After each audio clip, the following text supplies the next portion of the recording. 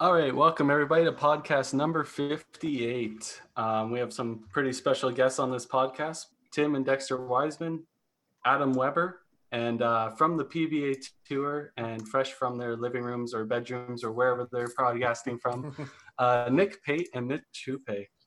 Thanks, guys, for coming on. Thanks for having us. Yeah, thanks for having us. Really excited to be here. Yeah. So Mitch, originally from Winnipeg. Nick, I do believe you're from the Minnesota area. Yep, so it's practically as cold as Canada, but just a couple 8 hours separates the border. So I'm not sure how familiar you are with 5-pin bowling, but I know Mitch probably knows a little bit, but I'm just gonna slap some details in here for some of the 10-pinners that may have followed you guys to this podcast, so they just understand a little bit of the game. And then we're gonna ask you direct questions that either correlate with 5-pin and 10-pin, or maybe just some personal questions. And if you guys don't feel like answering, don't answer. Don't worry about it. So 5-pin bowling is played on the same dimensions as 10-pin bowling, same 60-foot lane, same width, everything like that. The only real difference is the equipment. So 5-pin bowling ball can be anywhere from 4 3/4 inches to 5 inches, and the ball weight can be 3 pounds 4 ounces to 3 pounds 12 ounces. And due to some regulation changes a few years back, the 5-pin dimensions can be anywhere from 17 inches apart to 18 inches apart, which I do believe 10-pin, they're roughly around 12 inches apart. And then oiling is mostly just a flat pattern from anywhere from 25 to 40 feet. Oil is not such a huge part of the 5-pin game. Obviously, it does affect some of it, but not nearly as much as you guys, where you have to create hold and throw lots of revs. So with that small bit of information going out, I guess my main questions for you guys will start out with how does it feel to represent your countries on an international level? Because I know, Nick, you're part of Team USA for a second time this coming year, and Mitch, you've been a part of Team Canada for quite a few years here. What are your thoughts on that? I mean, it's hard to compare to anything else, really. I mean, I'm sure many of you guys have maybe represented your province or maybe your city. But the country is definitely a step above that. You definitely feel that additional sense of pride. And I mean, when you're out there, you're not representing yourself anymore. And I'm sure you're familiar with that, but you're representing Canada. Yeah. Yeah, and representing Team USA, it's my third year. Yep, my third year, second consecutive. Just being able to represent the red, white, and blue. I know, us Americans, we take pride in representing our country, sometimes a little more than others. Being able to be one of those like ambassadors for the sport of bowling for the United States, there's no better feeling. And got a couple of medals. Mitch obviously has some with Canada. Like, there's no better feeling than hearing your national anthem being played while you're standing high on the podium. Right. Yeah, for sure. I know you guys have both won golds internationally. I couldn't imagine standing in front of a whole international crowd and getting a gold medal wrapped around while your anthem is playing. That is pretty incredible. Yeah, it definitely gives sends shivers on your spine, even just thinking about it and remembering. Yeah, for sure. I'm getting goosebumps right now thinking about it, maybe because it's cold outside, but gold medal. I think we hit like 15 degrees Celsius today. It's balmy up here in Alberta. Yeah, so. that's what it was here in the Twin Cities. Yeah. How did you guys go about qualifying for those tournaments, those internationals? We both have like a team trials. So once a year, they'll hold a big tournament over, almost a week's span. And they set you through qualifying each day. And at the end of the tournament, you rank, and the top X amount of players will directly qualify. And then they'll have another set of spots that they set aside for additional picks. Yeah, and then going forward, I know for like the gold medals I won for like Pan American Games, there was an additional qualifying amongst the team where it was four days of bowling every day, and then the Masters was part of like a point. So they just combined points within the team and that's how you got to like qualify on like our to get chosen for that, and top 2 within the team got picked for that. Yeah, they So had like a they mini kind of went a step tournament for, within yeah. their team. Whereas us, it's just picks basically based on resume or Yeah. who they want to send for experience. The committee, the head high performance committee, will pick who they want to send to international tournaments.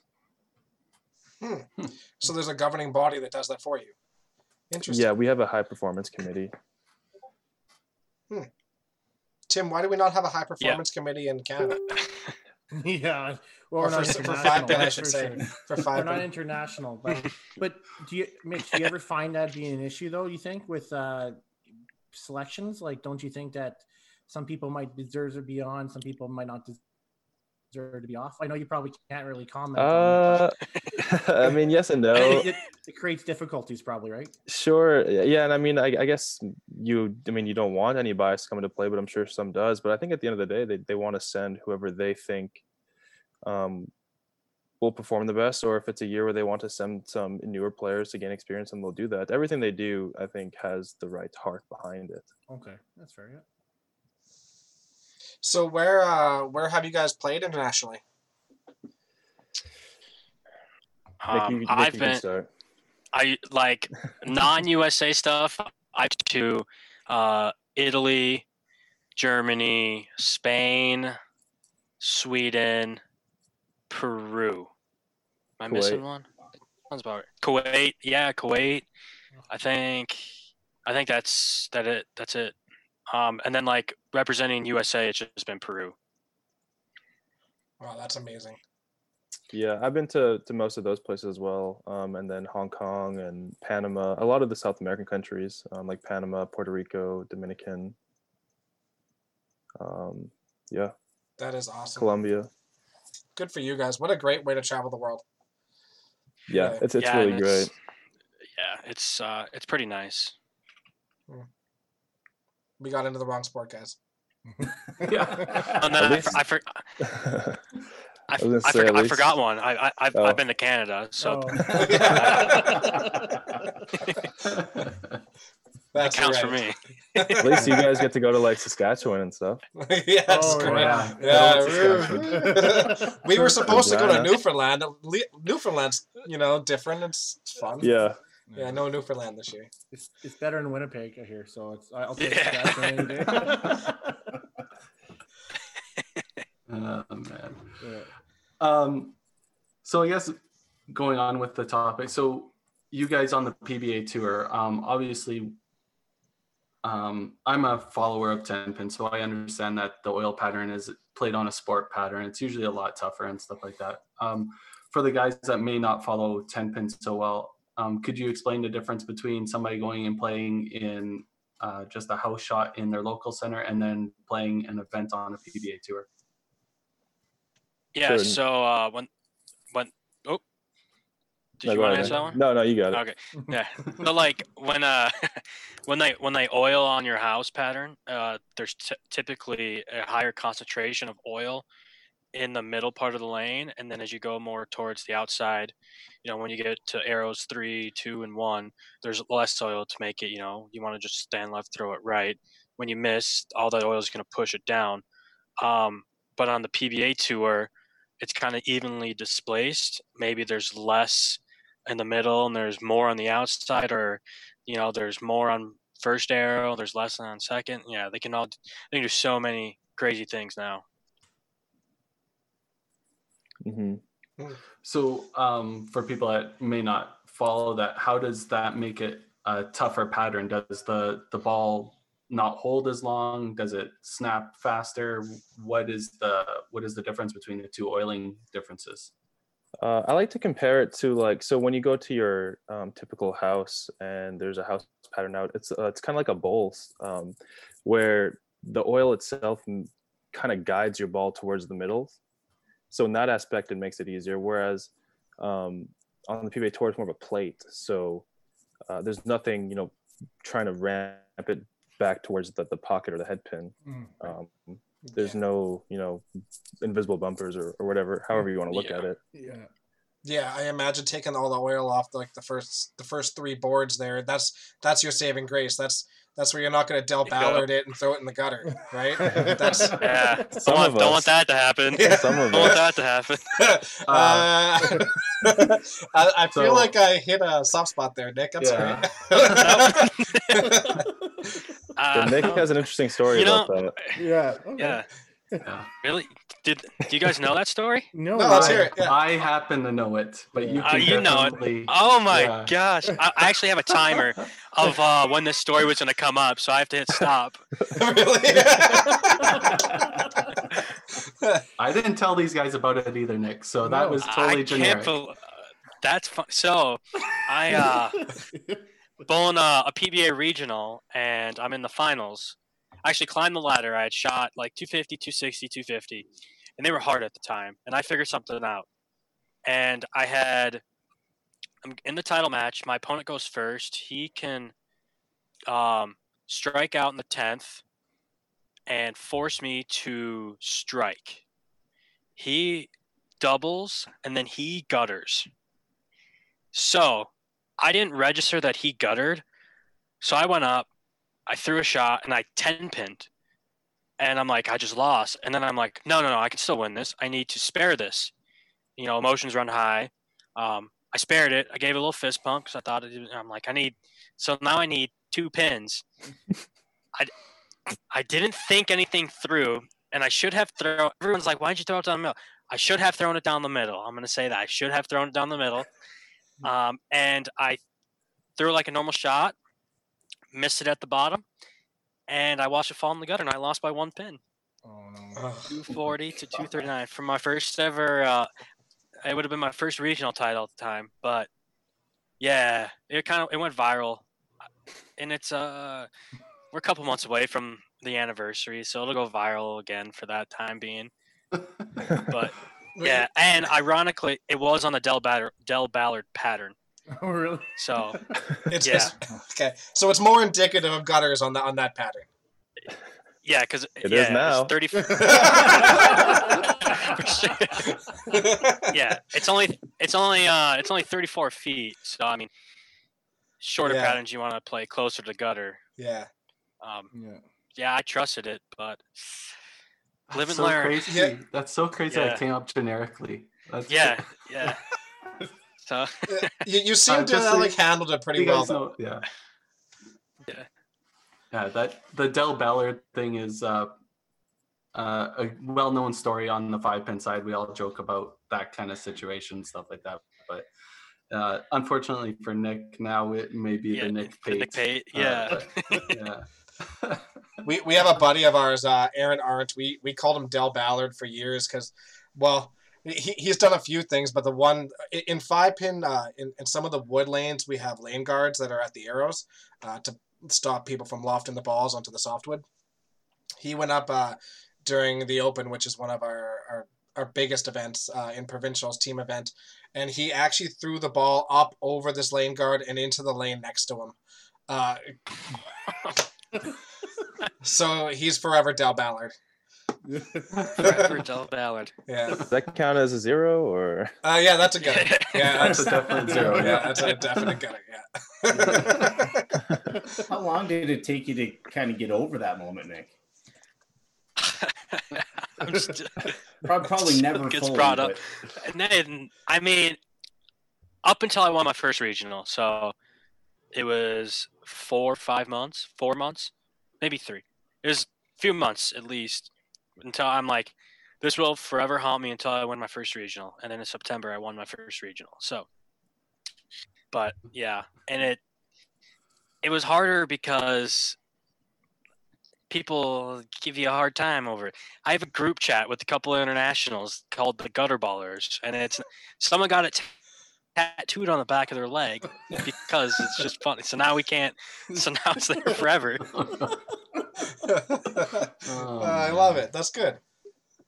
Yeah. You got to be able to laugh at yourself sometimes. Yeah, I do it a lot. So if some of the listeners don't know, Mitch and Nick are part of a group called The House. They have a Patreon page and all that good stuff. So one of our questions to you guys is, how has being a part of that group and doing the Airbnb thing with these guys, how has that helped you on PBA Tour, and how has it maybe become a detriment on tour?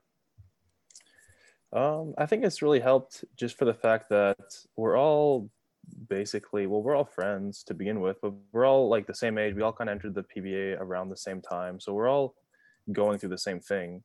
We have one of our guys who happens to have like caught fire, and he's taken off, Chris Prather, and he's able to help us and guide us along Chris. the way. Pay for our meals. It's great. But no, it's really nice. Just one last thing. It's really nice just to have guys at the end of the day that you can go back to the Airbnb with and talk like what happened, what did you guys see, as opposed to if you're on your own, like you don't necessarily have that, and that's an advantage to us. We can discuss things on our way to the bowling alley when we get back. It's definitely a benefit. Yeah, I'd have to agree with Mitch there. Prather caught fire kind of helped it. Then Brad and Kyle built their vlog up from nothing to what it is now, and just getting different personalities in their videos. They appreciate it. The fans appreciate it. And then we're turning to something bigger. We got a couple things in the works, but it's going to be great. The downfall sometimes is, I think, like, it doesn't happen very often, but if all like 7 or 8 of us have a bad block, then it's a really bad house afterwards. But if like a few, then they get their 10 minutes each, they get to vent, and then usually it's all said and done with. I'll play on the computer, Mitch will play on the computer, Chris will play 2K, Brad and Kyle will do Brad and Kyle things. Packy will, dunk a hoop or something like that. Juggle. Whatever. Yeah, juggle. Yeah. But yeah, it's kind of nice. Like we all are out there trying to chase the same dream, and we all want each other to succeed. Except if we're against each other, then I want you to lose. But I want them to succeed, and I think they want me to succeed. To follow up on that, is it an additive incentive if you guys make match play and you end up facing somebody in the house? Is there side bets and stuff going on during those matches? There's definitely side bets. Oh yeah. I know Brad and I, we go back and forth at it. We get it on vlog to make sure. I'm like, Brad, I'm gonna beat you. Let's get this on camera. And then I remember specifically it's the show he made, and Shawnee shot 260 to my like 210. I'm like, all right, so now I owe him dinner, or I owe whoever dinner. But yeah, there's definitely side bets. Mm-hmm. Awesome. Is there a lot of gambling on tour? Bowling is gambling. We have plenty here. Yeah. Bowling is just a big gambling event anyways. I know I don't do it while I'm bowling. Afterwards, if there's a casino, I might be there once a week. Just once. But yeah, I can't. I would assume, or I think there's more gambling going on PBA, but who knows? Do you guys party much? Like, so in 5-pin, like, we party quite a bit in our 5-pin, like our major cash tournaments. There's a lot of liquor consumed. I'm not gonna lie. I've heard 10-pin isn't as much partying as there is in 5-pin, but you guys will know better than I will. I mean, I think it really depends on the group, because I mean, at the end of the day, like, we are a bunch of like 25-year-olds or so. So Yeah. I mean, we do drink with each other, but nothing really crazy, at least in our group. Yeah, ridiculous. yeah. You I'm the guys one who don't gets throw it started. people through walls or anything like that? No, Through we had to walls. stop. That's pretty tame. I know when I come up to Canada and bowl a 10-pin tournament, it's a lot different than when I bowl a tournament in the States, because the alcohol consumption skyrockets in Canada, and they start at 9:30, and I'm like, I just quit at 7:30 2 hours ago. How am I supposed to start again? We call Yeah, that the the rates Tim Wiseman. definitely go up when Yeah. we go to Canada. Yeah. Thanks. Plus, thanks, the beer Al. is stronger there, so The I can't beer really is hang with stronger. that. Like, At Heroin Beer at the stadium, Saddle Dome. Yeah, yeah, absolutely. Yes. Yeah. You guys obviously know what heroin beer is, That's right? a thing, yeah. Pipes. Ah, Oh yeah. Yes. We Yeah, had we had so- front row seats there a couple of years ago when they played the Wild. yeah. Hmm. Yeah, Pretty I'm good. a huge hockey fan. So my goal is to go to all the stadium, and obviously hockey's big in Canada. So every time go into a city, I like to go to a hockey game. The first year, actually, the year that I won the Calgary Open, they played the Wild on one of the nights. So I found some really cheap seats, front row, and just watched the Wild and drank so. That was Mitch just come back from winning the World Gold. So I said, I'm gonna buy you a drink, and then I Googled what beers I have at this stadium, and that's how I knew about heroin beer. And I'm like, okay. And I put that to the test, and I woke up the next day feeling like absolute death after drinking so many beers at the Saddle Dome. And I'm pretty sure we went they're to pretty Cowboys cheap, Casino too. right after.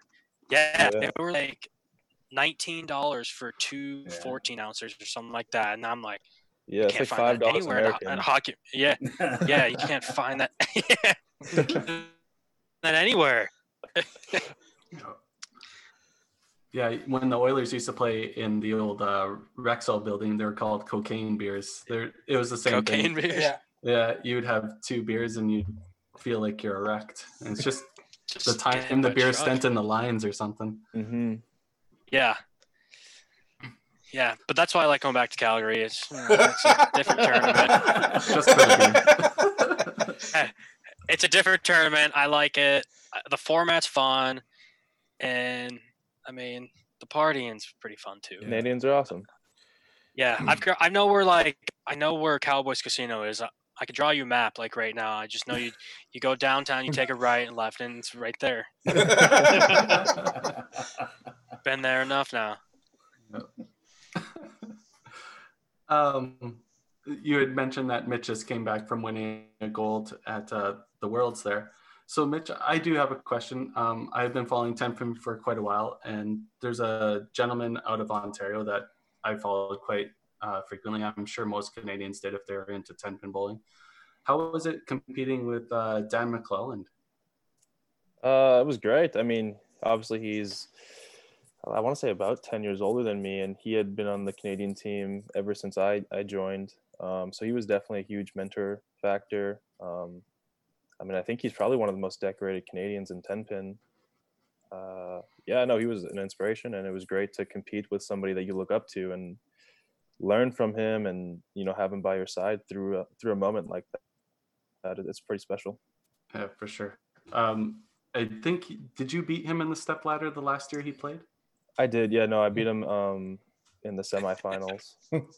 That was nothing and then he better to retired. beat your He retired after that.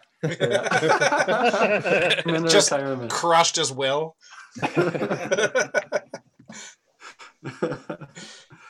So I guess we'll keep on the same track. So the PBA League obviously introduced 2 more teams, and unfortunately, Mitch, from what I've seen, you got released from the team that you won the league with. Mm-hmm. Do you guys feel that you're going to get drafted again this year? And if so, do you have a team that you want to join? I think we both have pretty good odds. We're both in the top 30, so we're definitely on everybody's radar as far as that goes. And I'd love to go back to Portland. It's definitely a hometown advantage to have that crowd literally like will all the pins down for you. I don't think anybody doesn't want to be on the hometown team. Yeah, I would agree with that. I'm just hoping to get drafted this year. I felt like I was snubbed last year. I'm not going to lie. I thought I put up a decent resume at the time the tournaments happened. But mentally I wasn't ready. So year later, mentally strong, put up another good resume this year, made my first TV show. I feel like that has a lot to do with it. And I like my chances being drafted. Yeah, like Mitch said, going to Portland would be cool with Timmy Mack. But honestly, just getting drafted would be a dream come true.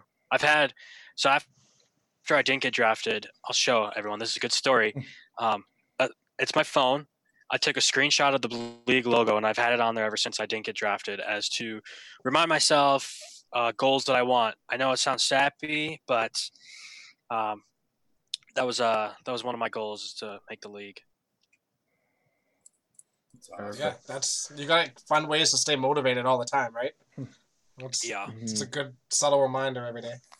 It's tough though, because like you're kind of in somebody else's hands. I mean, you can do the best you can, but at the end of the day, like they have to pick you.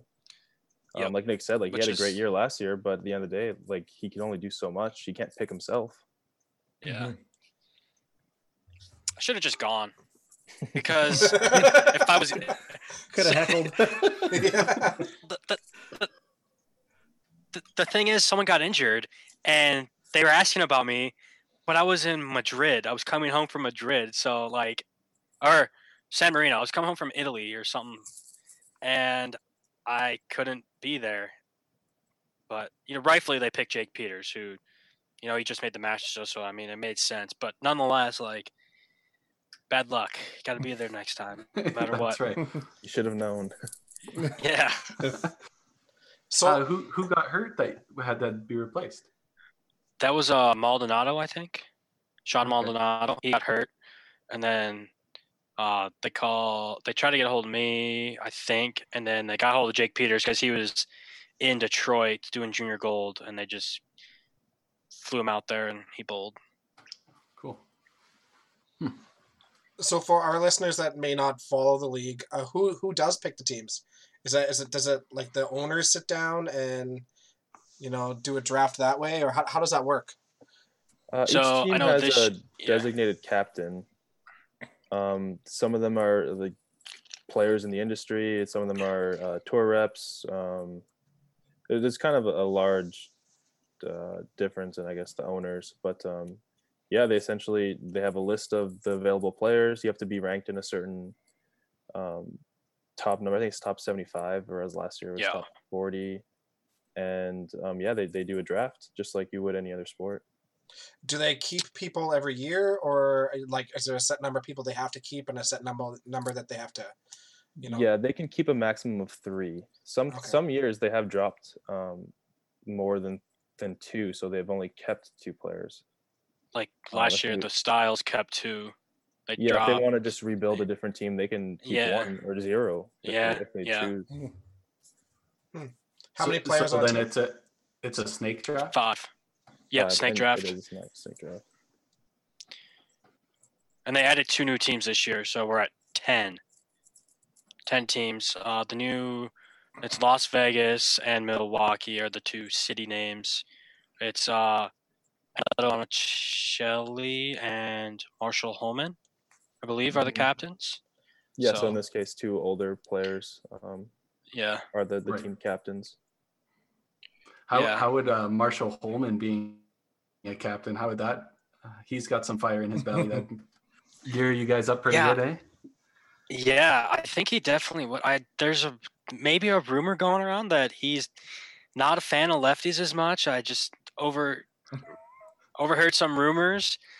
But the thing is, you need a lefty in Maine because it's really nice there. It's looks like a hot shot for them. But yeah, I don't know. Yeah, I don't know if 5-pin is the same way with 10-pin, whereas like the left and right side are fairly different. Like the pattern, because of the way the oil is dispersed, with more, since the majority of the population is right-handed, more bowling balls changes the pattern quicker versus the left-handers. There's left overall, so their pattern becomes not as altered as quickly, which can be advantageous or disadvantageous depending on the difficulty of it. I don't know if it's the same in 5-pin at all, if there's any disparity between the 2.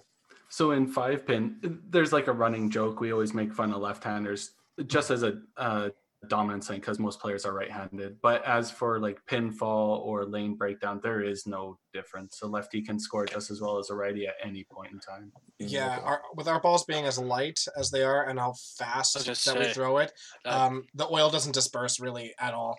Not a lot, that's for sure. So our breakdown is really minimal. And I mean, for us, for our major cash tournaments and stuff, majority of the centers, with Regina being the only one that's probably different, we oil once a week. Like, so we'll oil Wow. Thursdays before the tournament, and then it'll run the entire weekend. And there'll be some breakdown throughout that time period, but it's pretty consistent across the lanes. Anyways, it's just the oil evaporating really more than anything. So Is it oil? Is it the same oil as 10 pin? For some reason, I thought somebody told me it was like a wax, more of a waxy No, substance. no, it's the same regular oil yeah. It is. Regular. for sure. Same oil. Yeah, it's just usually laid out pretty thin. Yeah. Okay, say like 6 microliters or even less. Do Is that you- too much? It's So it's a lot like of people hand Yeah. spray, like right? 8 squirts Yeah. from the Hands. bottle. yeah. Okay, Yeah, I hand do ours at work here, so everything's by a squirt bottle. So I think each week it's like 10 squirts. I think so. Yeah. That's their measurement. Yeah. They did a college tournament a year or two ago. It was the Hoosier Classic, one of the most prestigious tournaments in college bowling out here. And for the finals, it's a top 8 out of like 60 teams, and they decided to hand squirt the lanes. Mhm. And they had a thing of what like, okay, I'm gonna hold down for this much pressure for this long. I'm gonna move this many feet and do it again and push the brush. And then this is equivalent to something like that. It ended up being a train wreck, and they had to throw plastic balls. But like, it's still kind of cool at the same time. Yeah, we bowl a tournament each year in Oklahoma. That's like a hand sprayed tournament. Oh, yeah. It's known for like its difficulty because I mean you can't really do the same thing twice, and especially in 10 pin where like the pattern is so like it's just a necessity to have that be the same. Consistency, Yeah, right? consistent. Yeah. Same with the Peterson Classic.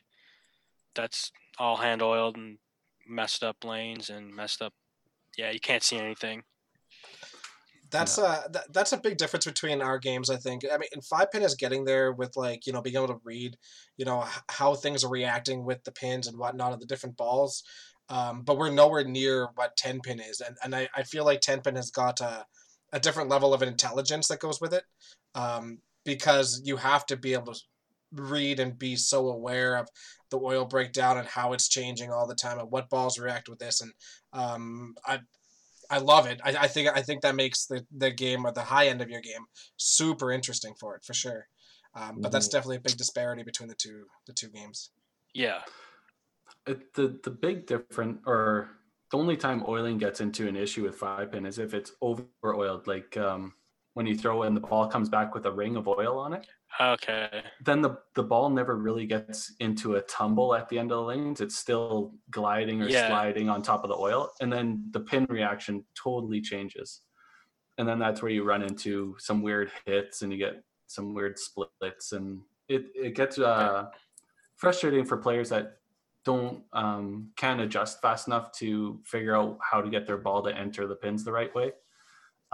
Especially if they're used just to throwing one way all the time. An over-oiled house can definitely hurt their chances pretty fast. Yeah. How quick are you guys able to make those in-game adjustments, or are you able to figure that out in practice sessions ahead of time? You can figure some out in the practice session, but I mean that's really the difference between the top elite and the people like Nick and I that are still learning and growing. It's how fast you make the right decisions, because a lot of it is educated guessing, but a lot of it is also being that smart, I guess, and calculating it. Yeah. Yeah, I mean, I feel like I've bowled with Belmo a lot in my couple of years on tour, and how fast that he moves and just does everything right. Obviously, with his power and his form, his guesses become, there's more. How do I say that? There's more margin of error, I guess. Yeah, more leeway. More leeway. He could miss more than I can on his guess versus mine, but the fact that he's making that guess just shows like he's the best in the world at what he does and how fast he does it. Just that trust factor. Yeah. Yeah. Is there something with Belmo, because of his power and his revolution stuff? Is there a way that he can force the lane to cooperate more with him than other players have that option, right? Yeah, Like, that's yeah. definitely what he's figured out is he can force the pattern to kind of play to his advantage. Yeah, and that's what a lot of the 100%. top players can do. Right. I think the goal in 10-pin bowling, especially at our level, is to make the lanes good for yourself and bad for everyone else. And I think Belmo does. He obviously does that the best. Right. And when he can't, he just squeezes water bottles. Yeah. Yeah. You guys know all the Belmo memes. if Belmo ever watches this, that was a shot fired, and Dexter wants you to tweet Yeah. at him. And, No, at our Yeah. center, I actually have a Sean Rash bobblehead and a Belmo bobblehead and a plastic water bottle stuck in between them, just because I think I'm funny. That's awesome. Funny. We had a question come in from Mike. Do you guys keep a diary from each center, like a log from each center as to like what worked there and what didn't, or what balls, or do you guys keep track of that kind of stuff? A lot of players do. I personally don't do it as much as I probably should. I think that is an advantage because a lot of centers do have characteristics that they play to almost every time you go back. A lot of the best players, like Chris Barnes, who I'm sure you've heard of, Chris Barnes has oh my God. like gigabytes of notes on his phone from every center he's ever been to and every time he's ever bowled there. Huh. And he'll go back. Yeah, it's over like 10 plus years, I'm pretty sure, and he's always brought those notes with him, and he's always looking at every game. He's like, I bowled on this lane this year, blah, blah, blah, did this. Oh, it's doing the same thing now. Oh, they put new panels in. Yeah, I started doing it a little bit.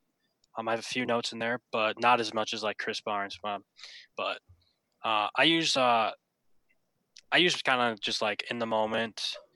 I'll remember in the moment, like, hey, this panel's new. It kind of was like that last year. Do this. But yeah, Chris Barnes' notes are just, you can keep scrolling. right.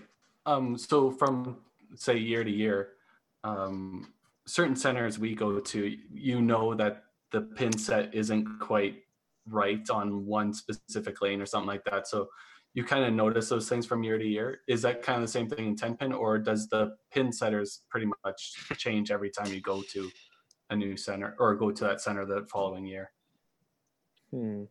Yeah, I mean, sometimes the pins can be offset, but I don't think there's much you can do in 10 pin to get around it. More so what we keep notes for is the topography. So like if the lanes have been like minor bends in them, it makes a big difference on how our ball reacts. Right. So Yeah. trying to avoid the grooves and that have been worn in. Yeah. Yeah, and then the racks. I think to like get those straight, you just have to tighten the pin bracket. I don't even know if I'm saying it right. It's something with like the pin cup. It's just like a tightening of a bolt or something that moves it like left and right and front and back. I was actually talking to my buddy Anthony Simpson, and he was working on a machine, and he's like, yeah, you just gotta, I know how to do left and right, like move the pins left and right so they're set, but I'm gonna have my friend show me front and back. And I think it's just like tightening like a screw so much that it moves. But a lot of the centers, they just keep them. If I don't know, if we say something, then they fix them for the next year, for the next week. I know it happened a couple years ago. They weren't so great in a certain place, and then there was a tournament, a different non-professional tournament at the same place, and the racks were significantly better. So it's like, if you tell them politely, I think they'll listen, versus you just screaming, saying like these racks suck or something like that. Yeah. It's weird. It's weird. It's the same at 5-pin. I can tell you. Yeah. I can tell you that Do for you sure. guys, do you guys get players that swear they're gonna burn the place down when they leave the tournament, or is that just the 5-pin thing? I've said that.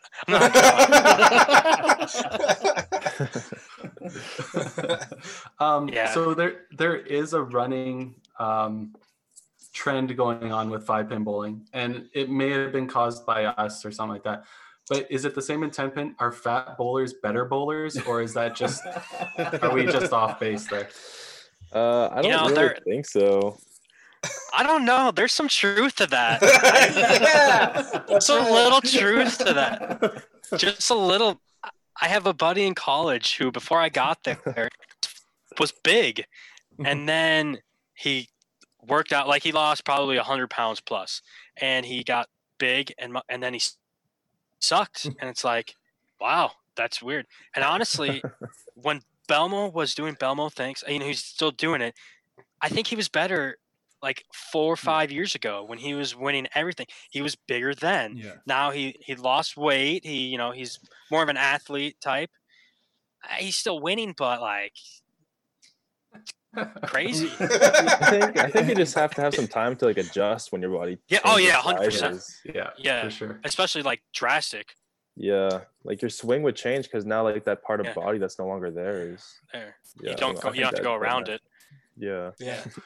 We only bring this up because Dexter has a direct correlation to this exact topic. 'Cause he- Well, okay, yeah. So I was really big, and then I lost probably 80 pounds, and then I was like super skinny, but I was still good, but I wasn't as good as I am now.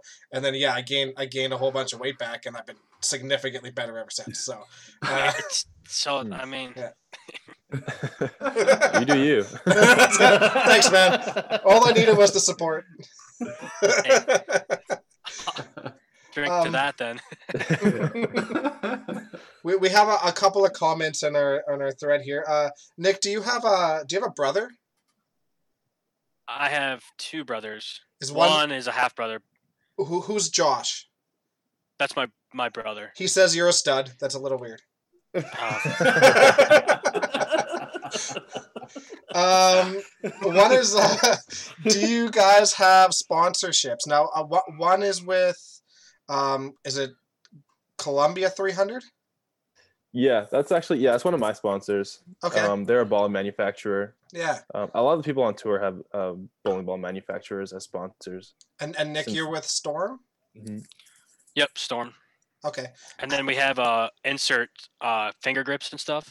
I'm a Turbo, and then Mitch is with Vice. So it's just to make sure we have grips and like our thumbs and whatnot. Yeah, we use interchangeable thumbs. I don't know if you guys have ever. Obviously, you guys don't use your thumbs in the bowling ball, but one of the devices they make is an interchangeable thumb. So every ball that you stick it in is the same feeling. Huh. It's supposed to be, yeah. That's super neat, incredible. actually. And is that fairly I actually have one. new to the game? Is that I think I've seen Norm probably Duke like where you screw 10 it in. years or so now it's been 10 since it years. started. Wonder if do I have one nearby? So I is could it like grab a one. full insert, or is it? Here, I'll show you. I'll grab Sure. one. I'm like 2 feet Yeah, away. I was gonna say it's like the length of your thumb, and yeah, I'll show you. So how do the sponsorships work for you guys? How does that whole well- world work? I mean, just like any other kind of contract. I mean, you sign one, and it has different terms in terms of like what you have to wear when you bowl. So we all have to wear patches of a certain size on our jerseys. And then there's an incentive section of it. So if you're seen on TV wearing these patches, then you can qualify for X amount of dollars. And then any kind of products that you need. I mean, in 10-pin, like we drill a lot of bowling balls. I don't know if it's the same in 5-pin where you use a lot of bowling balls, but we go through. I mean, Nick and I have probably drilled over 100 bowling balls in a given season, just because they're so different. So we need grips for each one of those bowling balls, for both fingers. So 2 grips per bowling ball. So we're going through hundreds of grips as well, and they're made of rubber, so they tear and they wear off as you bowl. So you have to replace them. The grip factor is a big thing in 10-pin bowling. Crazy. So I have the whole contraption with me, right? So this right here, it's like that. This is what goes in the bowling ball, and there's a certain bit, like a drill bit, that'll cut it down to whatever depth that your hole is at. And then this is my thumb. So it locks in. Like Okay. there's tape in there. So this is my thumb. Like, so I have it like this. So it fits my thumb, and like pretend there's a bowling ball, right? So obviously it's not shaved down, but it'll go in and you twist it. Now it's locked into place. Huh. So now you get the same thumb feel, because obviously this is, on 10-pin, this is about 95% of the air part in it is, can you clear the thumb consistently? So having the same thumb in each of your bowling balls is extremely beneficial. Mm-hmm. That's why you see a lot of two-handers Yeah. being successful so quickly, is they don't have that factor to deal with. That makes Because sense. the thumb's not in the bowling ball. Yeah, because you can have your thumb swell, you could have it shrink, like you catch the edge of it. Like there's so much that variable that goes into that thumb, and like obviously the two-handers, they just don't have that. And Yeah, it's just one less thing to worry about when Yeah. bowling has so many different factors. I mean, to reduce one thing is like 1,000 things. Absolutely. But yeah, so the one that Have you guys ever had the thumb insert fall out? Yeah. I haven't had it happen yet, but so this is a turbo one. Vice is a little different. They have like, I don't even know, Mitch would know more than I would. But this is glued in all around into the bowling ball, and then obviously over time, if the glue just breaks down and you throw it, then it's gonna pop out. Or Typically what breaks is like the locking mechanism, because so they did a video a while ago on Sports Science where they break down like Sean Rash's bowling, and they calculate like the pounds PSI. the PSI or something coming off his thumb at the point of release, and it's like 2,000 pounds. Wow. That's coming off at that single point. So that little locking mechanism has to withstand that. And I mean, over the last like 10 years or so, these thumbs have been developed. They've increased in research, development, all that. So To the that's point where they're like- not breaking nearly as much as when they first did. But I mean, the thumb has to go through a lot. right. I know, like when these ones break, it's these tabs right here, the locking tabs. So that's the turbo part. Right. That That's all it's break really a little holding bit. it in. And Yeah. the Vice has a similar thing. It's more of a twist all the way around rather than a half turn, but it's essentially the same thing. Yeah. Right. So do your thumb inserts, do they usually outlive the bowling ball itself? Oh yeah. Like this is I've had this thumb probably for like a year or two, maybe 2 years. Yeah. So I have a thumb that I've been using for like 5 years. Yeah. Yeah. Once you find that good thumb, you keep on to that and you never let it go. We do the same thing with bowling balls. It's thumb love. Adam's thrown the Bowling same balls. bowling balls his whole career. So Yeah. Why change? Yeah. Yeah, I that- wouldn't change. yeah, that's the thing about 5-pin. The bowling balls really don't break down. You get into some of the higher end bowling balls that have come out now. They're called soft rolls. They're made by Phipps Bowling. They have a little bit of softer feel to them. So the feel of the bowling ball will take some oil in it. It'll slowly change. So I can see somebody changing that bowling ball out maybe after 5 years. But the Starlines Adam throws, as long as you take care of it, wash it, stuff like that, that ball will last him his whole career. Wow. I remember when I used to I go drove- 5-pin bowling, I would always try to find the balls that have like little nicks in them so I could like have finger grip on it. I don't know if you guys like ever do that or if that's even a Oh thing. yeah, Yeah. that's a thing still. Yeah. It's funny. I've actually got like one nick in one of my call it my prime ball, my A ball, and it always has to be lined up in the same spot every time. So at least with that there, I know my fingers will never be on it. So it's the same shot every time. So, Yeah. Nice. I was gonna say, if one ball lasts you your whole career, I drilled 7 bowling balls at the World Series of bowling. Yeah, that's one Out in tournament. Las I was Vegas. when that you was were one gone, Nick, I was tournament telling him like you and I combined probably drill over 100 bowling balls in a season. at least. Yeah. There are guys out there that do end up playing like 5 or 6 different balls within a particular tournament, or if something's just not working, they'll just try something different. It's, Yeah. I don't know. For me, it's not the ball. No. But those people that like use those 5 balls, I mean, they've probably had those 5 balls for 10 years already too. Sure. They just carry them with them. That's great. They Wow. don't break down. Not the same way. that Yeah, 10 for do. sure. Right. Yeah. Do you guys have one like that is typically for spares? So like in 10-pin, we'll have one that's like a plastic or a urethane that typically rolls straighter than the reactive.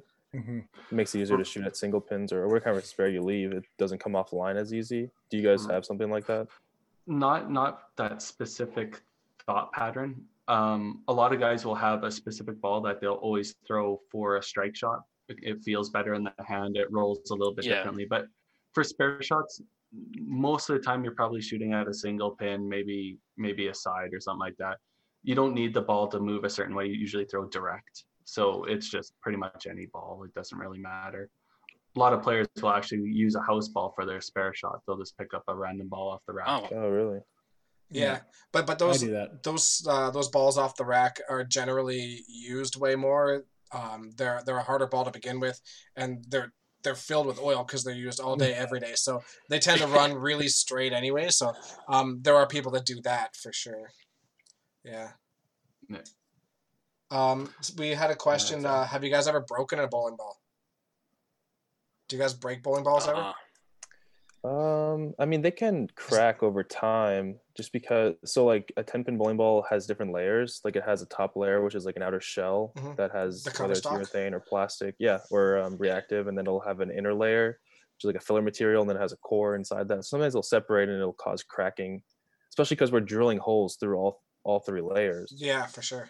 And then like temperature changes, expands and expands the holes, and yeah, it can crack, but I don't think you can really throw a bowling ball and it hit something and split open or something like that. Fair. Unless it's 3 feet from the ground. I think I've done something like that. I think I did that like It was just a to one of my scientific experiment. yeah yeah yeah. I think I've definitely done it for sure. Broken a bowling ball, just power drive it into the concrete. Oh man. I know you guys ended up mentioning a few of the names on tour that most people would know. When you ended up getting on the tour, did you have any of those kind of starstruck moments with any of those big pros, those veterans? I think the one that I had was last year when I was bowling a tournament. Norm Duke, who has been my idol since growing up. He's really good, obviously, at bowling. He's my idol, and I was bowling next to him all tournament, and he said, "Nicely done, sir. Congratulations on making the cut." But that was my moment. I'm like, wow, like he recognized me bowling well. He said something. He didn't have to, but he did. But that was for now, that was probably my starstruck moment. But for sure. He seems like such a genuinely nice guy. Like, it doesn't seem like there's a mean bone in that guy's body. He means it very well for sure. Yeah. Mm-hmm. Mitch? Mitch, yourself? Yeah, I think every new player has a little bit of that. I mean, we were all kids at one point, and we were all watching guys like Chris Barnes and Belmo and I mean, Dan McClellan even bowl on TV, and to meet them and compete with them and beat them, like that's definitely something you don't think you'll experience as a kid. So I think you do have to take time to just appreciate that. But no, I think we're both at the point now where they're just competitors, they're colleagues, they're people that we see week to week. For sure. The reason I ask is that we do have the Western Canadian Bowling Tour, and I know there's a lot of the younger kids or just coming out of the youth bowling, and a lot of them have many reservations even coming on the tour for that kind of same reason, or they see all these names that are out there, and they have a real hard time jumping in. And hearing from a professional bowling level that it really doesn't take that long to kind of get over those feels and just be a bowler with the rest of the guys. That's probably really encouraging for a lot of our listeners. Yeah, definitely. If you just gotta go out and do it. I mean, you won't know until you just try it. Just keep for the young ones. Yeah, I mean, you try it a couple times. You don't like it, but like the experience saying like, hey, you got to compete with so and so, he is that good, he does do this well, and maybe one day I can practice and be like him. Yeah, for sure. I think that's kind of the spot most like the four guys on this podcast have taken is not trying to turn those kids away or try and be so intimidating to them, trying to keep them in the game. Because the 5-pin did kind of go through a downturn. I know 10-pin kind of did there for a few years too. Yeah. It's just starting to gain traction again here up in Canada, the pro side of things. And trying to keep those kids in the game is kind of tough. I guess that kind of segues into a good question for you guys. Up in Canada, we don't really have a school program for 5-pin bowling. Like there's no collegiate levels or anything like that. I'm assuming both of you guys came up through the collegiate levels. How was that experience bowling for your college or your university? This can get brought up. Oh no. Yeah, Nick and I have two different experiences. Yeah. For this. Nick Yeah. went to like an up and coming school, and I went to like a well established, like long history school. So Nick, you go ahead. Yeah. So when I was 18, I didn't know where I wanted to go. I changed my decision like 3 times, and I finally settled on Midland University, just a small town in Nebraska, like Fremont, Nebraska. But it's like 30,000 people. Nonetheless, get there, and I make, so there's a varsity and junior varsity, like an A and B team. Made the A team outright. Learned a lot freshman year. That's where I met like my former USA teammate, Perry Crowell. He was my teammate there. And then that helped me sophomore year. We made the TV show. So they have nationals. So you have sectionals where it's. Do you guys know what Baker Games are? Yeah. So Baker Games. The qualifying for that is 64 of them over 2 days. So you do 16 breaks, right? 16 breaks, 16, and then the next day, early in the morning, you do 16 breaks, 16, and then top 4 out of the 4 sectionals there are go to nationals in a location. And I was fortunate enough to do it all 4 years. Mitch was in the same boat. Our sophomore year, we actually played each other on the TV show. Mitch's team won, but I got that tournament MVP. Yeah. Well, we got TV time. Let's just say Mitch has the last known video of that title or that match because it was so bad for. But anyway, and then like my senior year, I won the singles. I won Player of the Year, won Bowler of the Year. The college ranks definitely help you, and like learning throughout is definitely beneficial because it helped prepare us for this tour that we're chasing our dream at. Like we see breakdowns a little bit quicker than someone versus not college, and I feel like the learning curve is smaller because you've seen it in college. That's what I have to say about college bowling. Yeah, you use it like as a stepping stone. Mm-hmm. Yeah. Definitely. Yeah, fair enough. Yeah, and like the schedule really helps. Like I know at Wichita State, like we practiced every like 5 days a week or 4 to 5 days a week for 2 hours a day. And I mean, if you do anything for that long for 4 years straight, like you're going to become a master of it. So having that schedule, yeah, I mean, it definitely takes you to a new level. Oh, for sure. So with that being said, you had all that practice time in college and stuff like that. I'm assuming your practice schedule isn't quite the same as a professional. It's probably better. Probably better in college. Every person's different. I know, like, it depends what I want to do. Like right now, we've been off for like, what is it, 2 months now, month and a half. I would just go to practice to get the reps back. I would practice like 2-3 days in a row just to get the reps back. If I'm struggling with something physical, I would, 2, 3, 4 days.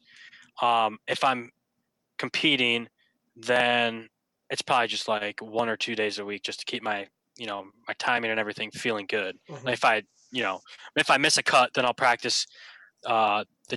I'll take a day off, practice, and then it'll be time for next tournament. So, practicing 2 hours a day every day. That's tough. Agreed. Amen. we run a bowling alley and we don't spend any time practicing. Guaranteed. None. Yeah, we haven't even thrown a ball since we closed, so I'm pretty okay with that. Yeah. Exactly. So what is the centers? How does the centers work with you on that? I guess 2 hours a day. It's a lot of time on the lanes, right? Do they? Yeah, I mean, in guys- our case, they built a 8-lane bowling center on our campus specifically for us. Yeah. And it doubled as, like a student center, so students could go and bowl if they wanted, or they could have families bowl or birthday party, stuff like that. But it was built for us. Mm-hmm. That's awesome. I just we had a local center that, we signed a contract with the owner that, we get to practice these days for this time. And, yeah, we just had a local bowling center. And then eventually we got one of the fancy flex machines that oils for us. So that was kind of like our presence. And then obviously it's the centers, but they let us use it. So definitely beneficial. Yeah, I mean, I think a lot of owners, they want to grow the sport. If you have these bowlers coming in and wanting to practice to be a pro, then they're all for it. I think in most cases, at least. Out here, it's a little bit different. Like our center, obviously, I want to be biased. I think we're for development and people practicing. Obviously, we have a huge problem. Like our centers are a large center out here is 16 lanes, 24 lanes, really retrospect to everything. I think the largest one we have in Edmonton in Alberta is 48. So, but that being said, on a weekend, you can't get a lane on a weekend to practice, right? So, a lot of the times, unless you want to pay prime rates, right? So that's real tough. And then if you're looking at your league bowlers, our evening leagues are filled, so there's no real limited time, or there's limited time for you guys to come practice, right? So Adam will come after work for a couple hours before an evening league or whatnot, right? So it's tough. It's a tough scheduling around here. I don't know how it is down there. I know you guys have larger centers and whatnot. You guys can help. Yeah, no, it is similar, and we have to work with the owners, proprietors. Yeah, because they're doing us a favor. So if they want us to come in at 10 a.m., then we're gonna have to go in at 10 a.m. Which is fine. Yeah. Or I think Nick goes at 10 p.m. So if that's the only time available, then we're more than willing to do it. Because bowling is an expensive sport. Absolutely is. Yeah. Yeah, I usually practice at night. I'm a night owl, so the 9:30 to 10 o'clock to 11:30 doesn't bother me, and that's when I can get the fresh pattern. I can get any pattern I want. But right, interesting. Besides the bowling suppliers or the bowling ball companies, do you guys have any other sponsors on the tour that helps promote the game, or is it just strictly kind of the bowling companies that do most of the sponsorships? Yeah, as of now, it's mostly just bowling companies. I don't know if a lot of other companies see a market in it for them right now. We used to have big sponsors like Pepsi or Order Eaters or Lombard Liquidators, Amp Energy. Yeah. We did have sponsors at one point. I don't really know the story of what happened with all that. There's a few guys that still have outside sponsors, but for the most part, not really. I know all those people that wear because Prather has a bowling center and that fishing thing, I believe.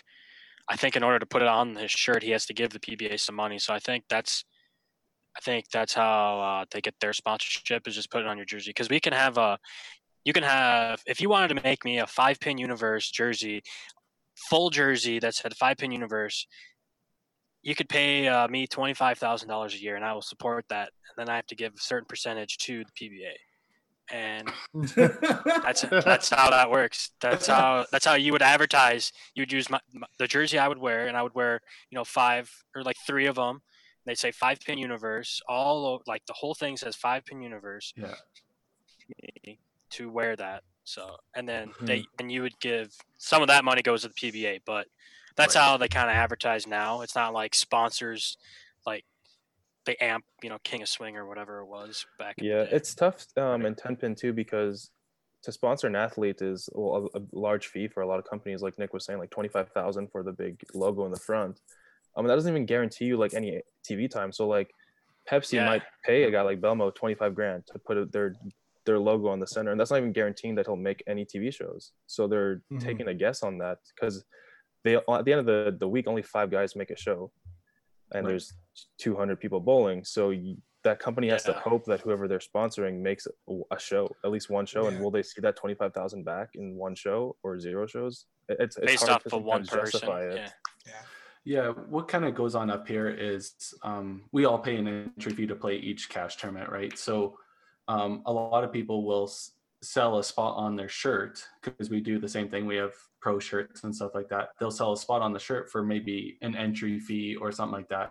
And Okay. once again, that's all on live stream. That we don't have TV time in Canada anymore. We lost that a few years ago, so everything's done through live streaming on the internet and all that stuff. So a lot of the sponsors that are sponsoring any players are essentially just giving money for the local players in that tournament just to see the Yeah. sponsor, right? Yeah. I know, like when we were a sponsor, and we make that TV show, you get an incentive for that.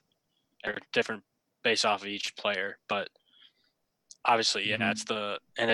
it's like Big Fox, FS1, and then like live stream. The percentages vary.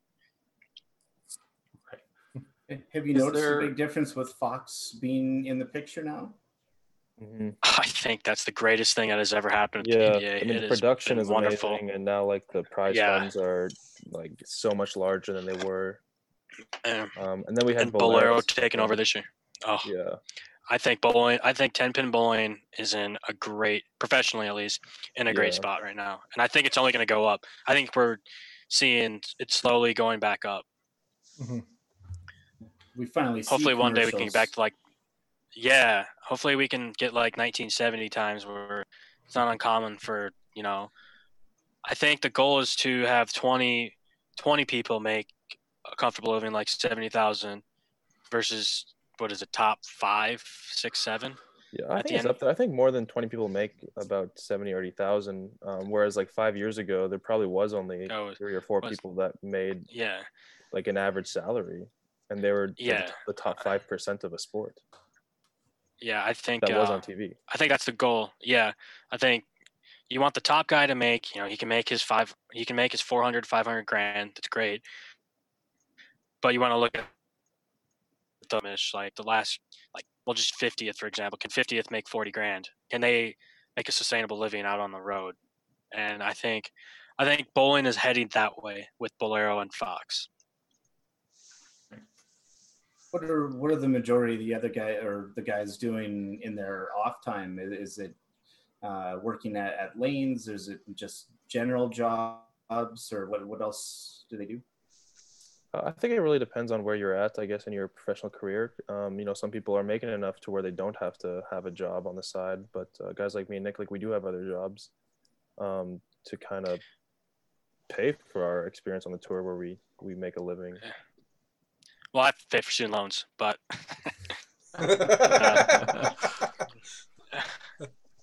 yeah. What, But, Fraser so, didn't yeah, like cover Rich those said, with all his winnings? I asked him, he said no, but I guess. yeah, just one of those. I'm set.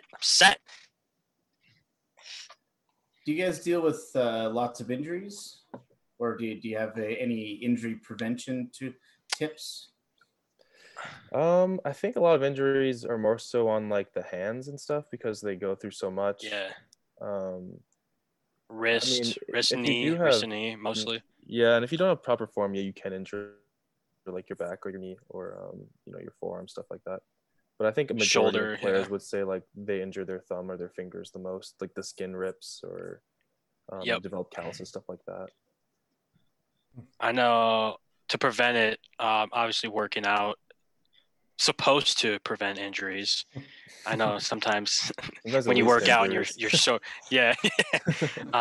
But yeah, I know Mitch goes to the gym. I go to the gym. A lot of top guys go to the gym just to, get the muscles waking up a little bit, prevent the injuries in the long run. Yeah, I don't know how many games you guys typically bowl, but like some of our major tournaments, we end up bowling like 50 games across 4 days or Yeah. so.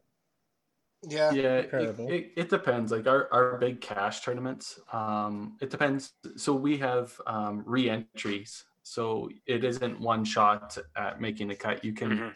if there's 4 shifts, you can play all 4 shifts if you want to make the cut.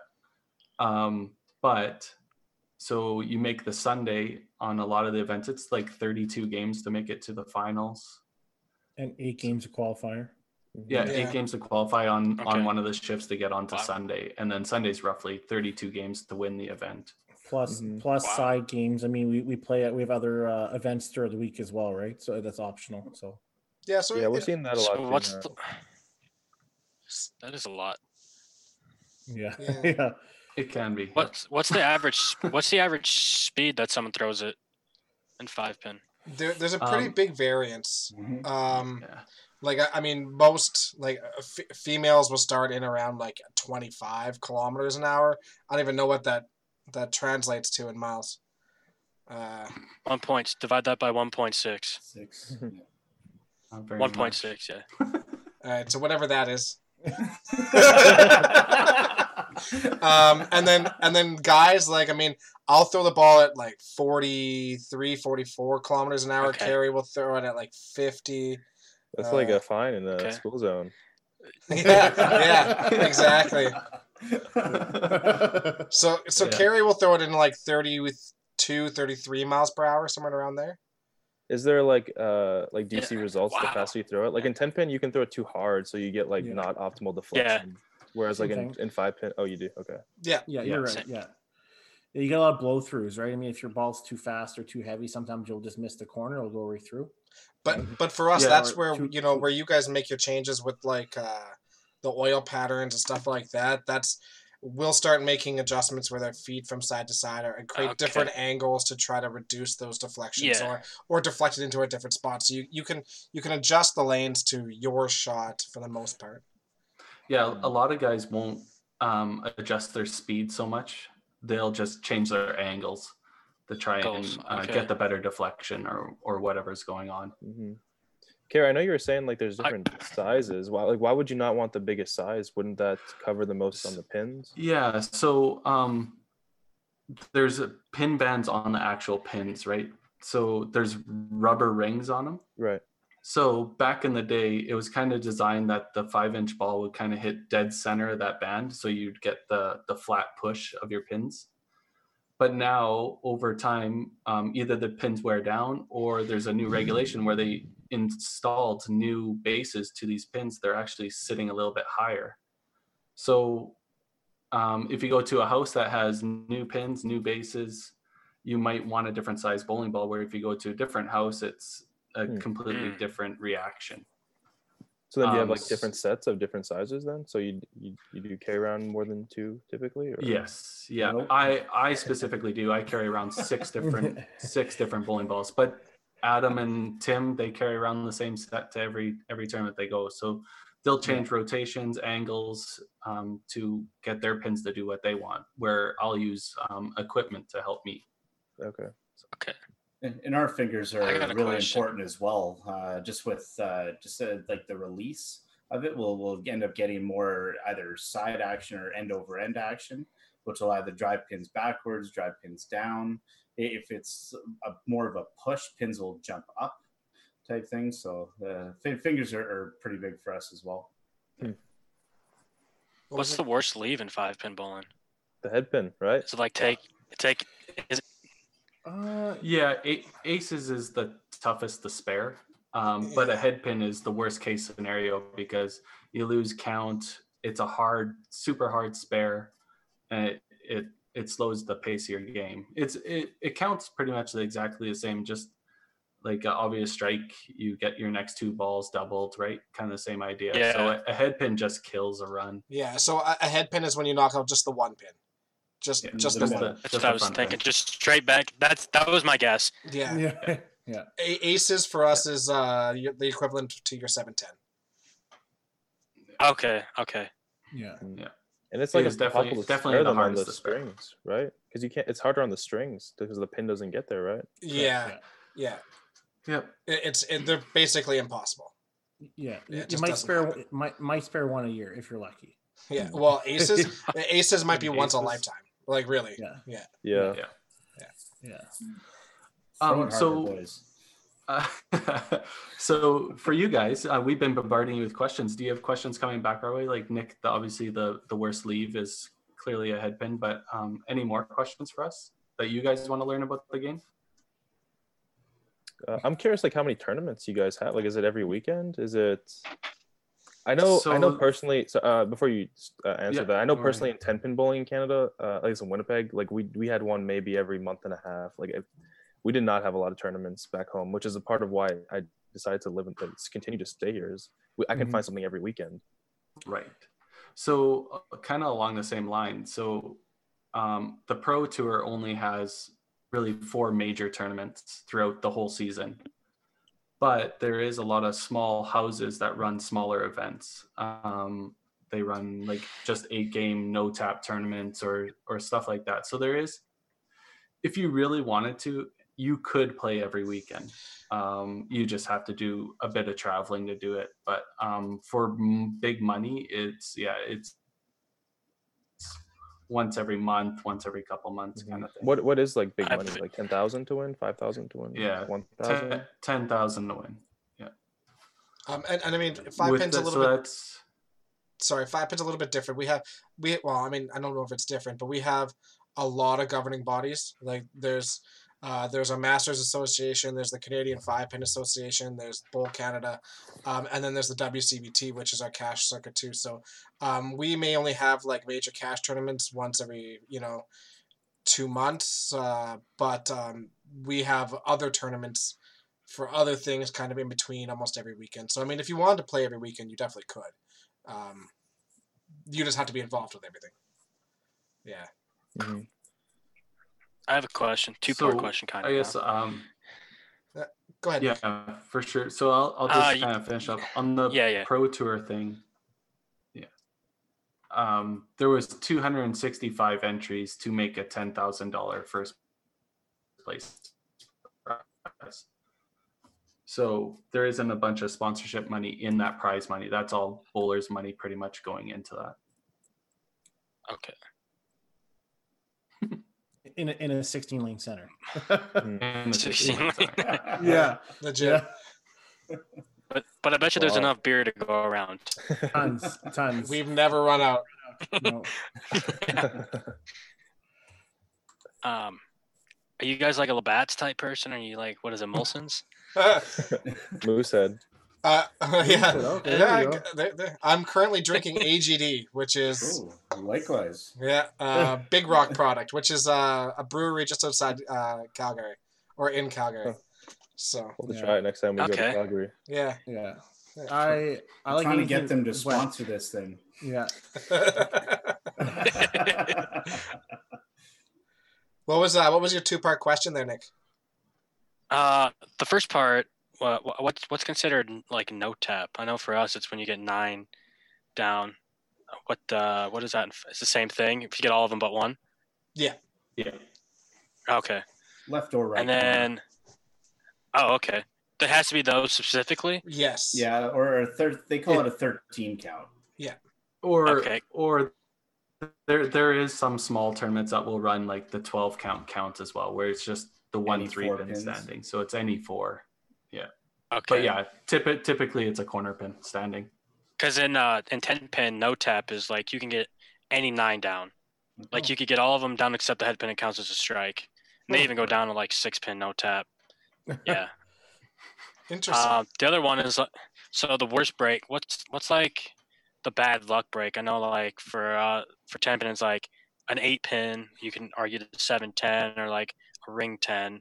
What's that like bad luck hit? We call it a buried corner, where you throw it exactly where you want to, and the ball just blows by the corner pin. Okay. You could be throwing the same shot frame after frame, and you getting strikes, and then all of a sudden it's a ring or a buried corner. Or some guys think a split is one of the worst hits, but or we've seen pocket aces where you just absolutely like put a flush in the pocket, and all of a sudden both corners. We'll tag you in a photo and a video later. You'll see. Cool. You'll see what that looks like. So just to give a little context to it, perfect games don't happen very often in 5-pin. Like throughout the whole country. there might be 10 perfect games throughout the year That's great. in all of Canada. Wow. So on the Pro Tour, there is an escalating perfect game pot that everybody puts $20 into. And if you throw a perfect game during the tournament and you're in the pot, you win the escalating pot. Well, one year at the Autumn Open in Calgary, the pot was at $15,000. Wow. I was on a 10 bagger from the gun, and I threw it dead into the left pocket and got aces. And it was brutal. Dang. So Perfect shot for a $15,000 7-10. just gone. Yeah. And you guys have the same 10th frame? Like it's three shots? Yeah. You bet. And when you say aces, That's What the are- same what- 10. what Both are they? corner pins. Yeah, Oh, the, the- seven, oh, okay, the 7 okay. 10, yeah. oof. Dang. That's crazy. Only 10 perfect games happen a year because we can see 10 in one tournament sometimes. Like it's not. Yeah. I think Nick had 10 in one tournament once. I had 3 for sure, right? Yeah. I had and it's $2.99. but doesn't it lose the luster after a while? Doing a perfect game after No. doing it so many times? No. No. No, that's $100 each time I do it out there. Oh really? Because every time I see Belmonte throw one, he's like, yeah, like no big deal. Like I was like, Yeah, it's Yeah. definitely not as exciting for us because us it's just like a really good game, and yeah, we Yeah. do get Yeah, $100 bonus for doing Oh, it. do you? But Okay. it's just a good game, Yeah. really. Versus, Yeah. I imagine it's just- people freak out when somebody shoots a perfect game. And Yeah. everybody stops. Everybody yeah. stops after like 8 from the gun. They'll just stop it and they'll watch the players. yeah, Yeah. and it was like that in 10 pin when I was back in Winnipeg because we only had like 3 or 4 perfect games a year in Manitoba. Yeah. But when I moved down here, like it's so common to have a perfect game. Do you still keep count or? No, I would No. sound like it's probably over 40 or something like that. I can tell you I think I have 6 or 7 PBA ones. Those are the because you're supposed to get a ring, and then every 300 you get after the ring is a diamond in it, and then once you fill, I think it's 12, you get a second ring, and then just so on. Right. So just to tell you how rare it is, everybody on this podcast is a national champion at least once or more than that, and a major cash tournament champion. How many perfect games are on this podcast, boys? Well, you got most of them. Yeah. I got one. I don't have one, but I still make cuts, Kerry. Wow. I'm past my prime, boys. I have 3, and I know Timmy unfortunately is 1 pin short. Yeah, hanging corner on the last one. Yeah, so 448. I used to Yeah, work with so- a guy in Winnipeg who claims, or at least he claimed, he was the only person in Canada with a perfect game in both games. Who was that? 10 pin and 5 pin. His name was Ed McCarthy. He was the owner of one of the bowling centers. We Probably can probably I know look it up. Stevenson has one. Stevenson? Stevenson has 1 in both, right? Yeah. Tom does not have one in 5 pin. Yeah, I was gonna say I don't know about 5 pin. He doesn't. He never. Tom Stevenson was one of our well, he's still playing and he's still phenomenal, but he was one of the best like Canadian 5 pin players out there, and he decided to play 10 pin one year when he was like 55, and in his first year he threw a perfect game at 10 pin, and he's Wow. never thrown one at 5 pin. Really? Connie Ward has 1 in both. Oh, there you go. Yeah, I was gonna say like Levi. If you I don't think he's had one in both. He's at like a 410 and 300 and 10 pin. Yeah, we probably count Yeah. 400s the same way that you guys would count 300s, and our Oh, perfect really? game is 450, but even 450. Yeah. but even 400s are tough and rare. Actually, somebody mentioned one of our Saskatchewan bowlers. Levi has a perfect game in both. Apparently, Oh, yes. I actually wow. asked him, and he doesn't. he doesn't. Okay. No, So I would Sarah, imagine- Sarah, you're wrong. Sarah's wrong. I would imagine that he did too, but no, I was surprised when he told me he didn't. He like I said, I think he had 410. I don't know if that's like a 299 or It like is, one yeah. missed or Yeah. what. 410, it can be got a couple different ways, but yeah, it's literally one miss. Yeah, it's crazy. Some guys go their whole career and they're multiple national champions and probably top in the game, and they'll never throw one, which is That's pretty so sad weird. to see. But Yeah. Mhm. I mean, 10 pin used to be that way, but ever since Yeah. bowling balls evolved to what they are now, I mean, it's not uncommon to see somebody in their first year of bowling shoot a 300. Yeah. Oh yeah. If you guys just played with just straight plastics all the time, that'd be different, eh? Oh yeah. Yeah, definitely. You'd have to. I mean, you wouldn't have to, but it would probably make it a little bit easier if they lowered the viscosity of and thinned out the oil and do the 10 squirts on the lane. That's a method, man. 10 years, yeah. Yeah. How are you guys holding up through this whole COVID deal? I mean, Nick loves I'm a it. gamer now. I'm 4 hours away from my bedtime. It's 9:30 here.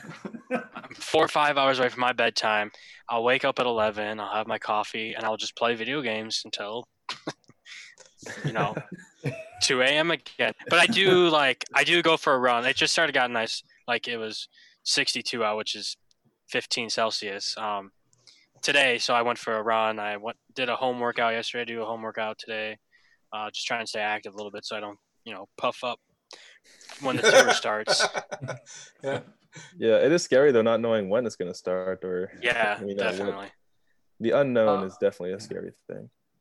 I think what's gonna Sorry, go ahead, Nick.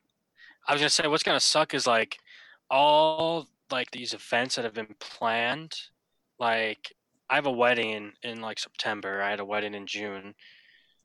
All these like my career, like bowling, like they're all gonna be pushed back, and it's gonna suck if I have to choose between this wedding and like bowling because no one prepared for this. Like it happened 100 years ago, 1918, I think it was. Yeah. Like you don't see this, and it's just sucky. Yeah. Yeah, exactly. Kerry, did you want to speak on the C5 championship? Yeah, not to get off the 10-pin thing, but yesterday the Canadian 5-Pin Bowlers Association made their announcement that their national events, so they hold a big scratch event called the Open, where there's provincial qualifiers all year to make teams for that. That's been canceled, and the interprovincial, which is the pins over average version of the same event, is also canceled. It's horrible to see that a national event is canceled, but like Nick said, this has never happened in our lifetimes, and some people are going to have to make some sacrifices and move the sport forward. We can't dwell on it too much. There's been lots of talk on the boards that people want to postpone their teams to the following year. That's all. I guess I'll say my piece about it. That's all well and good. I think that is an option. Just what are you going to do about all those players that maybe didn't qualify or didn't have an option to play this year to qualify for it? Now they're going to have to wait 2 years to play for their next national event. Is that really fair to them? Is that fair to the proprietors that run leagues that are banking on these players coming to play? Some of these players might think, well, I have nothing to qualify for this year. Maybe I'll take a year off a league. Mm-hmm. I agree.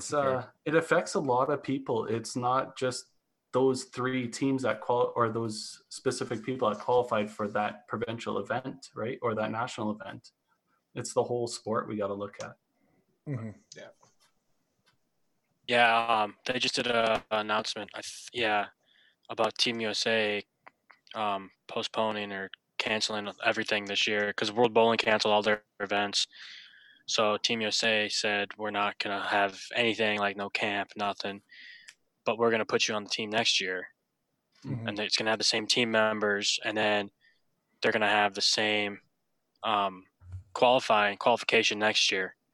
So yeah, and if you so with ours, it's 30 games over 6 days, and then it's 30 games over 5 days, 6 game blocks, and then the top 4, because we do a point, so you bowl. It's a tournament each day. So if I take first, Mitch takes second, Kerry would take third, I would get 1, Mitch would get 2, and then Kerry, you get 3 points, and you do that every day for 5 days in a row. So it's just kind of and they're on different patterns, kind of just show consistency. So and then at the end, top 4 automatically get it. So they're doing that for next year, and then they pick like 5 more as well. So they're gonna have a bigger team next year for sure. But I feel like it is what it is. I'm fortunate enough to be on the team this year and next year, but for the people that don't get to try out, kind of sucks though. I mean,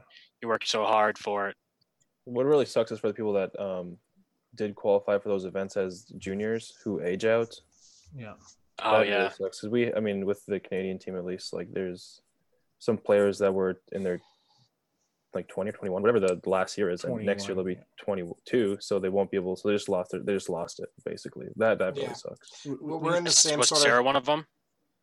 I don't know who exactly was, but I mean, in every level, you're going to see that, which really sucks. Yeah, because I mean, for these sure. bantams are now going to be juniors, so they don't make their spot, like all those things. Yeah, we have a couple bowlers out of our local center, Jenna Lamoureux and Tyler Titcat. They're both like absolute phenomenal players, and Tyler's already winning cash tournaments, and he's losing his last year. Well, not yet. We don't know what's going to happen with our 4 steps, but I mean, the way everything is going, it's his last year of 4 steps. He's the most decorated youth bowler there's ever been. And he's going to lose his last year, potentially, of YBC Nationals. And he lost his first year of the Open qualifying too. So I feel really bad for those people. They lose a ton. I think there's going to be like a little bit of a tough situation coming up. I think each province, for us personally, you're going to have to figure out what they're going to do with each other. I mean, I know in Alberta, like Kerry was kind of alluding to, we've already sort of discussed just no rolling over teams next year. This kind of a canceled season. We'll just redo it next year kind of thing. Because it just snowballs. What do you do the year after? What do you do the year after that kind of thing? I know Mitch can sort of attest, like, Canada's a little bit different, I think, because obviously I think our numbers are okay. I'm not going to try to talk about COVID, but my political stance I think we're okay. I think you guys are going to have a tough time with international travel for a long time for 10 pinners, not just American, just 10 pinners in general. Yeah, I think that's going to be a tough time for you guys in a long time. I don't know. How do you guys feel about that? Yeah, I mean, it looks like Western Canada's pretty good. I know Eastern doesn't look like they're doing too well. I mean, there's like over 30,000 cases over there. Yeah, it's not good. But I mean, like we heard like maybe June we might be able to reopen up. So I mean, that's fingers crossed, but I'd be limited probably with limitations and stuff like that. I just it's gonna be a tough time. Like fortunately 5-pin is just a Canadian game. You guys are so international. Like I think that will really, I don't know if that's gonna affect you guys longer than just this year, right? I mean, I don't know. Yeah, no, we'll probably see a ripple for a while. What about that? Well, because like I go to like Italy and Spain every year, and those are like one of the 2 most deadliest countries right now with the virus. Yeah, and I feel like 1 year might not be long enough. Who knows? Like, and I've read the reports like there may be a second strand coming through in the fall because it's gonna get warmer, and then right back in October it's gonna well, for Minnesota and Canada, it's September where it gets cold again, but the second strand might come back around and push everything back again. It's it sucks not knowing. Like obviously humans are built to, they want to know things. They just, like, some people are very good at planning and they just want to know, like, when can I do this, like, especially when it comes to jobs. But I know they canceled Italy.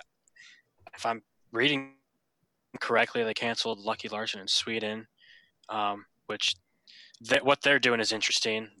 They don't have any lockdowns or anything like that, but which is just interesting.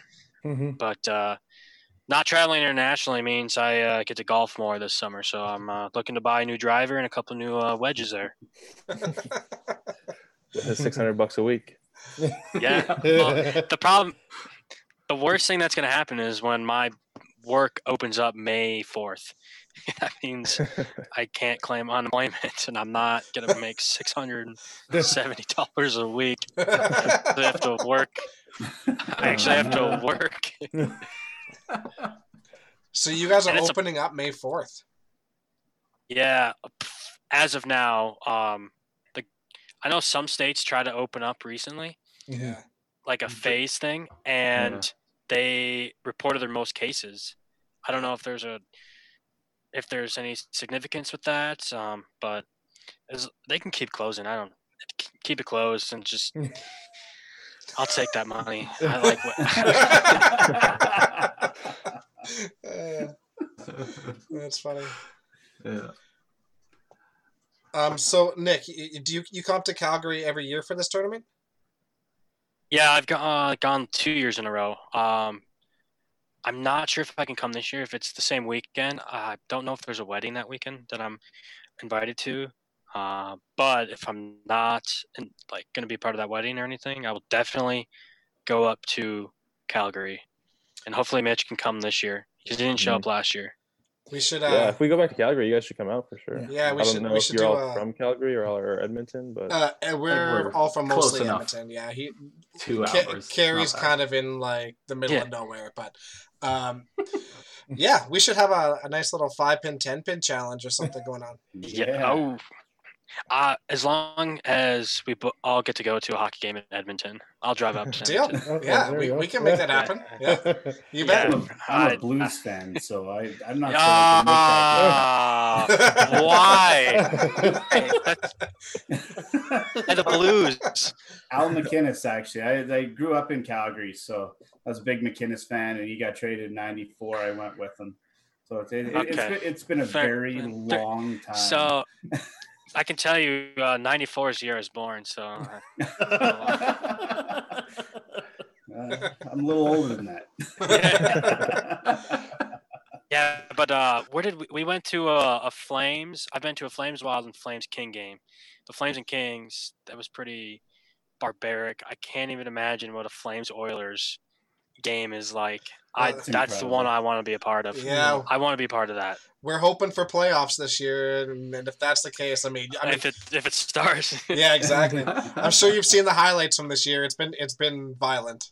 The problem, this virus stopped hockey, obviously, and I'm a Wild fan, and the Wild had won 4 or 5 in a row, and they're 1 or 2 points out of the playoffs, and then it stopped. Who knows what's going to happen? Let's say they take the playoffs then.